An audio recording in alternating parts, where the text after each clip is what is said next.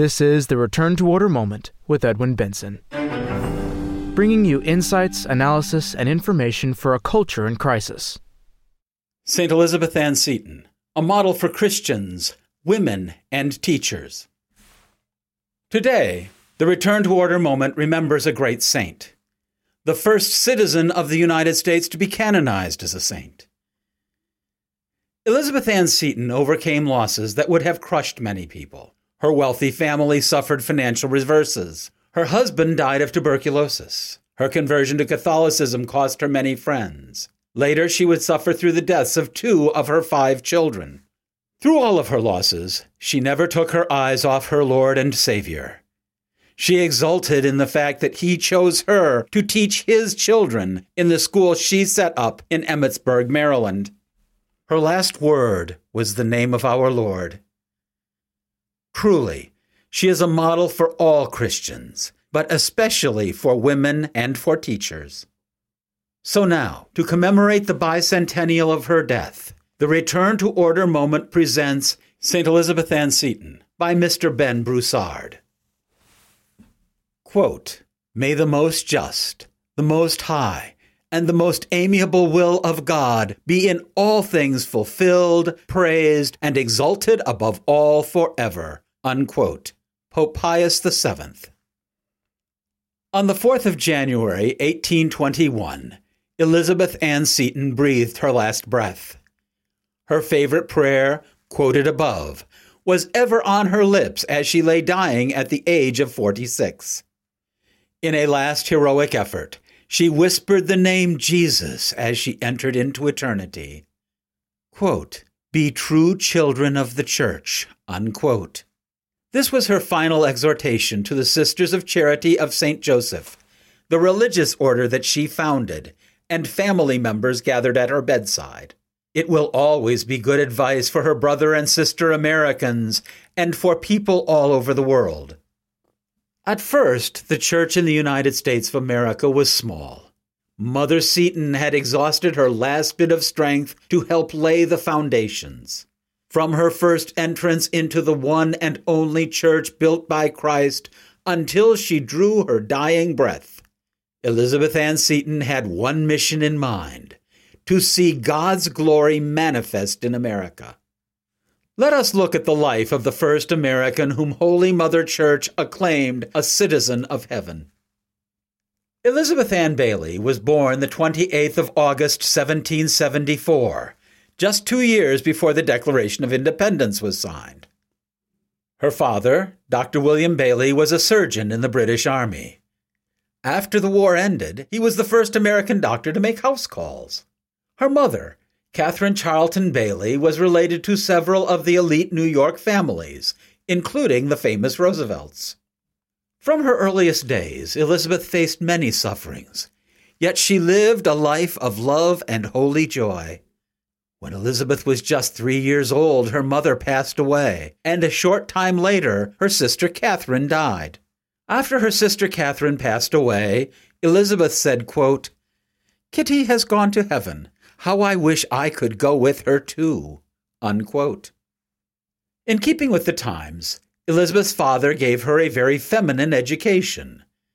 She was taught literature, French, music, drawing, dancing, sewing, and housekeeping. While still young, she began keeping a diary and sending letters, a practice she maintained until her final years. Early on, Elizabeth's young mind was drawn to the things of God. Baptized and raised in the Episcopal Church, she would spend long hours contemplating sacred scripture and writing about heaven. When Elizabeth came of age, she was among the most beautiful young ladies of New York society, and many men vied for her hand in marriage. William McGee Seton, a merchant from a prominent family, won her affections. Due to business obligations, William made frequent trips to trading partners in Livorno, Italy, where Elizabeth's faith eventually increased. William and Elizabeth married in 1794, and in the following years God blessed them with 5 children: Anna, William Jr., Richard, Catherine, and Rebecca. Motherhood and housekeeping soon consumed Elizabeth from morning until night. She cared for her beloved husband during his bouts with tuberculosis and had to manage his business affairs.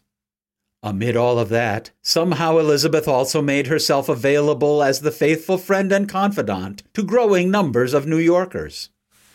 With the death of her father-in-law in 1798, William and Elizabeth had to raise his younger children. Her own father passed away in 1801, which impacted her greatly because economic downturn and foreign wars had reduced the family fortunes. Nevertheless, undaunted by these hardships, Elizabeth events, this life is worth possessing only because, while we have it, we are candidates for a better one. Unquote. So clearly, she saw life's sufferings with a supernatural eye. When William's health didn't improve, his doctors recommended a trip abroad for recovery in 1803. Given William's contacts in Italy, he and Elizabeth soon arranged passage on board the Shepherdess, and they took their eldest daughter Anna. Meanwhile, family and friends in New York cared for their other children. Sadly, the journey to Livorno was extremely difficult. A yellow fever epidemic had broken out in New York, and all passengers disembarking had to quarantine for 30 days before entering Italy. On an island offering little shelter, the Setons spent the next month in privation. As a result, William's health rapidly declined in the drafty seaside environment. Most of the time, Elizabeth cared for him, and somehow she gave care and comfort to other passengers as well. Their Italian friends, Antonio and Amabilia Felici, along with Antonio's brother Philip and his wife Mary Felici, did whatever they could to visit and send provisions. However, at the end of the Setons' quarantine, William's body was so wasted that he could scarcely move. The generous Felicis brought William, Elizabeth, and Anna to Pisa, where they spent Christmas. 2 days later, William died, with Elizabeth and their daughter at his side. With the loss of her husband and her daughter Anna taken ill with scarlet fever, Elizabeth put her trust in God's providence. The Felici family saw to all of her needs, and their example of Catholic charity profoundly moved her. When they made a trip to Florence, Elizabeth noted that many Catholics knelt before the altar in churches, where they implored God for every need. The Catholic Mass was so different from the Episcopalian services she had known in New York, and she wondered whether Christ was really present in the Eucharist. She began to ask questions of her hosts, who answered with patience and clarity. More impressive to Elizabeth than the arguments for Catholic truth was how the Italian family who adopted her lived their devotion. Every morning, the family attended Mass in their chapel, and every day they prayed the Rosary. When Antonio Felici taught her to make the sign of the cross, Elizabeth was filled with sacred awe. Contrary to what her fellow Protestants had told her, she found devotion to the Blessed Mother a sure way in growing closer to Jesus. In a letter to a relative, Elizabeth wrote, "A little prayer book of Mr. Felici was on the table, and I opened it to the little prayer of St. Bernard to the Blessed Virgin, begging her to be our mother. I said it with such a certainty that God would surely refuse nothing to his mother, that she could not help loving and pitying the poor souls he died for, that I felt I really had a mother, whom you know my foolish heart had so often lamented to have lost in early days." Unquote. Before returning to America, she even visited the tomb of her husband one last time. Elizabeth knelt and prayed for his soul because Catholic practices had taken deep root in her life. After long delays, in April of 1804, Elizabeth and Anna boarded the Flamingo for their return to America, and Antonio Felici joined them on the journey. Upon arriving in New York at long last, she could embrace her other 4 children. But with her husband departed, Elizabeth needed help arranging the family's affairs from relatives and friends. When word spread of her interest in Catholicism, friends and strangers from almost every Protestant religion attempted to talk her out of converting. Her own Episcopalian ministers and friends gave her tracts on the alleged errors of Rome. Methodists, Anabaptists, and Presbyterians approached to convince her to join their congregations. Antonia was ever insistent that she join the one and only church built upon Pope St. Peter. See St. Matthew's Gospel, chapter 16. So Elizabeth begged God for certitude. Quote, "If I am right, thy grace impart, still in the right to stay. If I am wrong, O teach my heart to find the better way." Unquote. At Antonio's request, Archbishop John Carroll wrote to Elizabeth, answering objections to Catholic truth. Elizabeth was greatly consoled by his intervention, but heartbroken to leave the goodness she remembered from the Episcopalian religion of her youth. In 1789, Pope Pius VII had named Father John Carroll, S.J., the first bishop in the United States, and then the first archbishop of the First U.S. Diocese of Baltimore. He was a phenomenal builder of Catholic institutions in America, and so he was a great teacher to Elizabeth. The seed of wonder about Catholic truth was growing in Elizabeth's soul. From her letters during this time, Elizabeth wrote about Blessed Mother Mary, quote, "If anyone is in heaven, his mother must be there. Are the angels then who are so often represented as being so interested for us on earth more compassionate or more exalted than she is? Oh, no, no, Mary, our mother, that cannot be. So I beseech her, with the confidence and tenderness of her child, to pity us and guide us to the true faith if we are not in it." Unquote. The new year of 1805 still found Elizabeth uncertain. On the 6th of January, the feast of the Epiphany, Elizabeth opened a book of sermons by Father Louis Bortolone, S.J., and had her own epiphany. Quote, "It is necessary that our faith be tried. And how?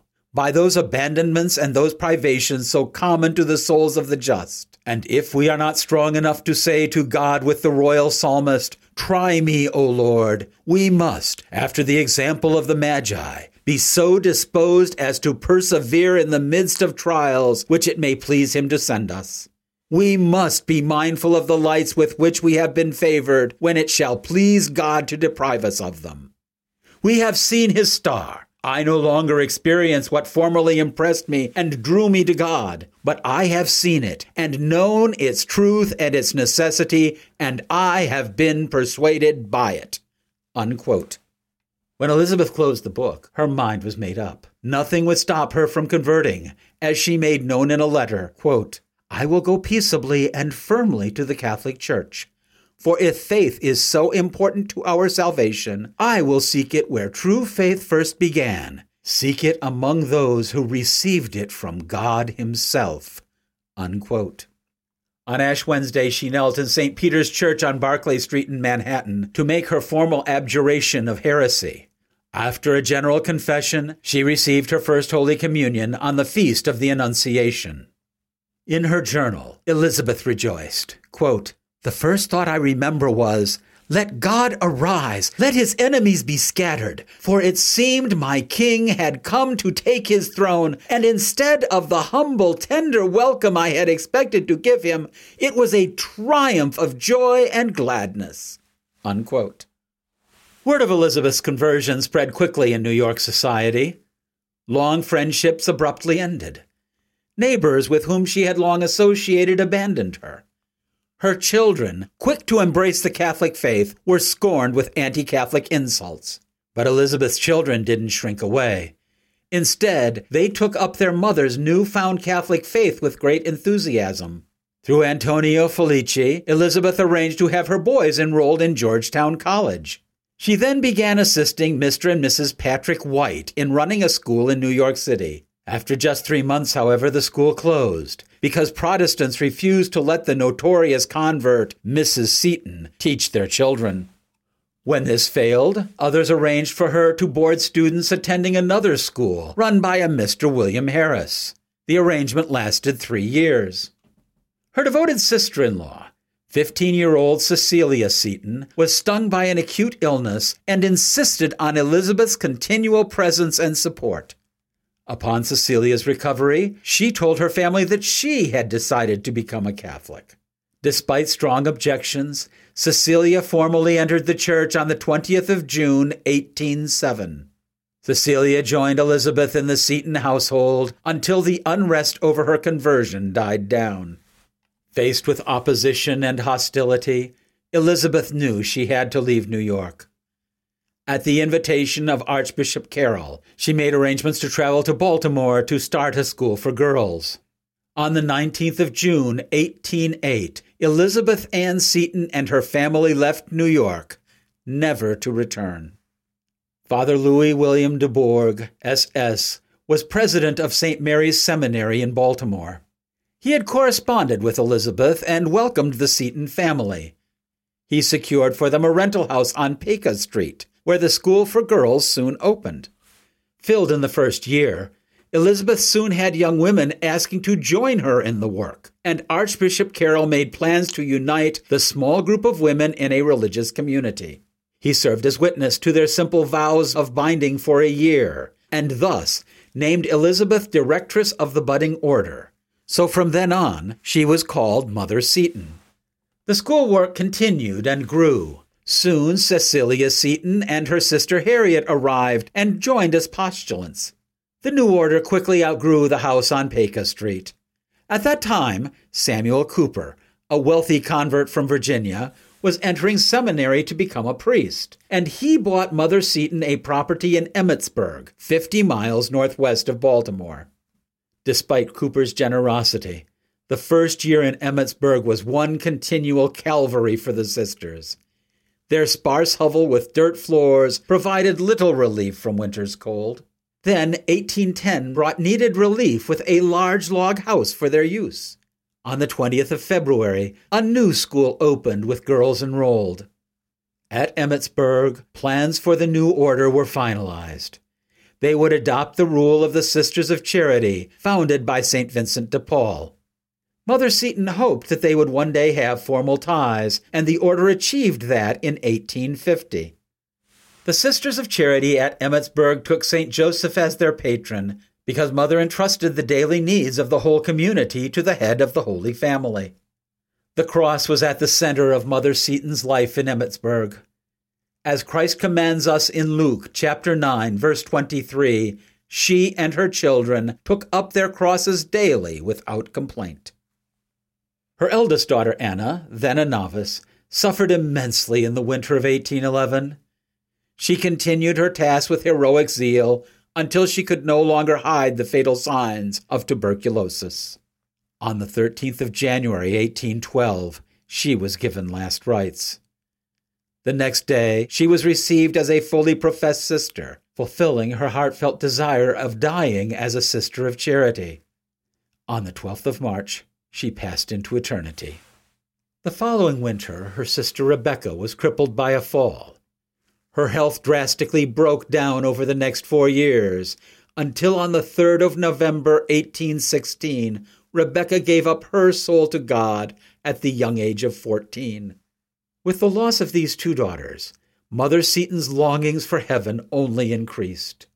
Her daily tasks multiplied with the growth of the order, taxing her strength and her health. Fevers and illness confined her to bed for weeks at a time.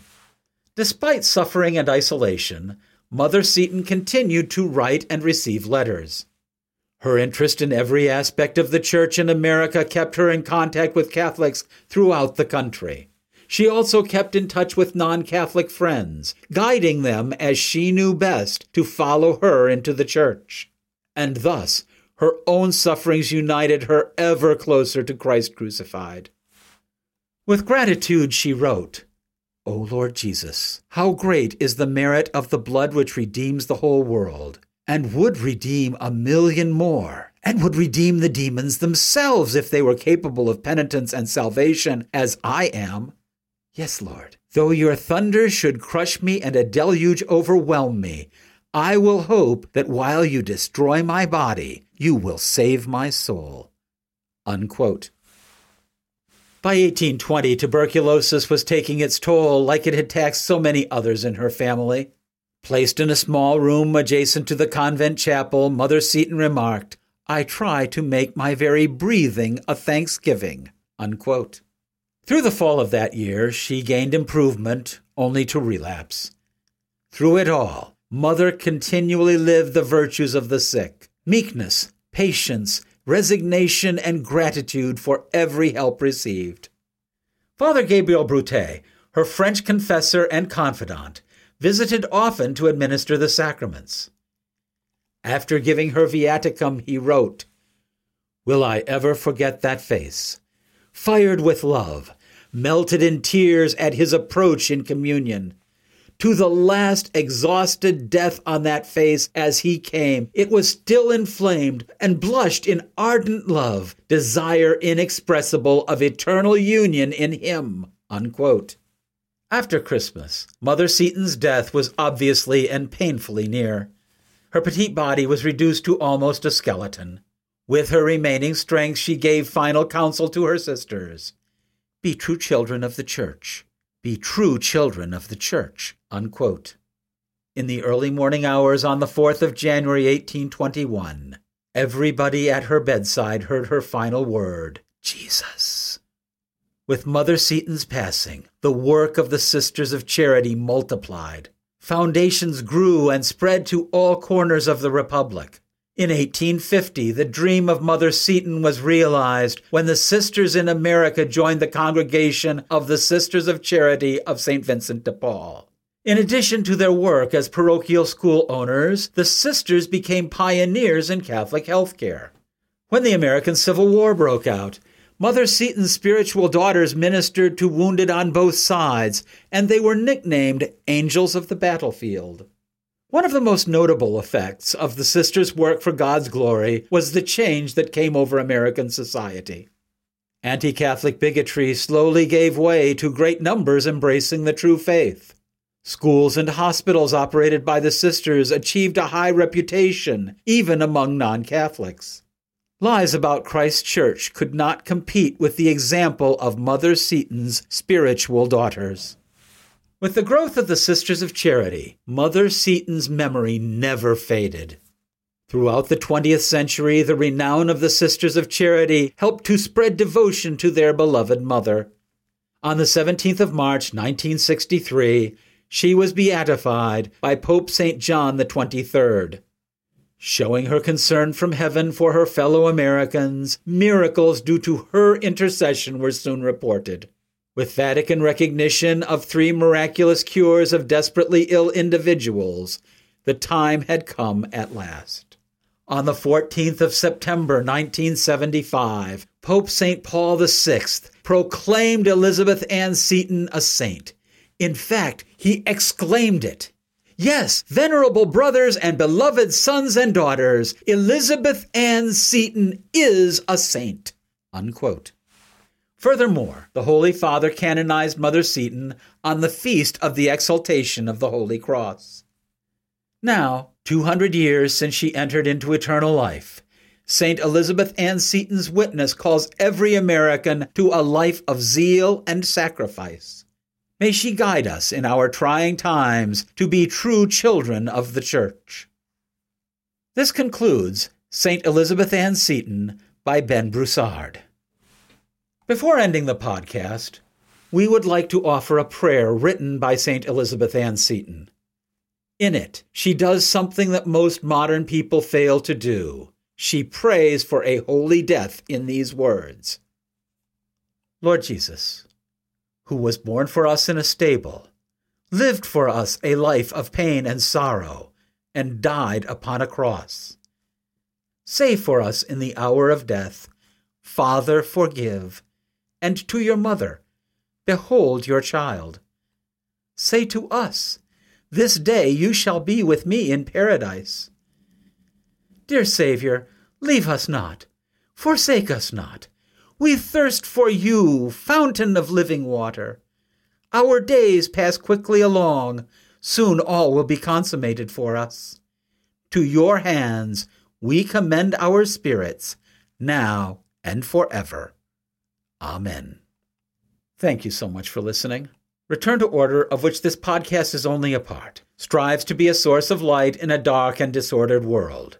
Your prayers are appreciated.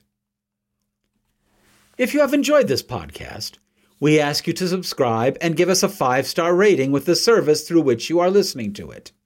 In that way, you can help Return to Order be more effective. In addition, subscribers gain access to all previous episodes of the Return to Order Moment. We would also like to recommend the book which spells out the ideological message behind our work. Mr. John Horvat's book, Return to Order, is available as a free download through our website, www.returntoorder.org, or in printed and recorded form through our bookstore. All rights are reserved. Copyright 2021 by the American Society for the Defense of Tradition, Family, and Property, TFP.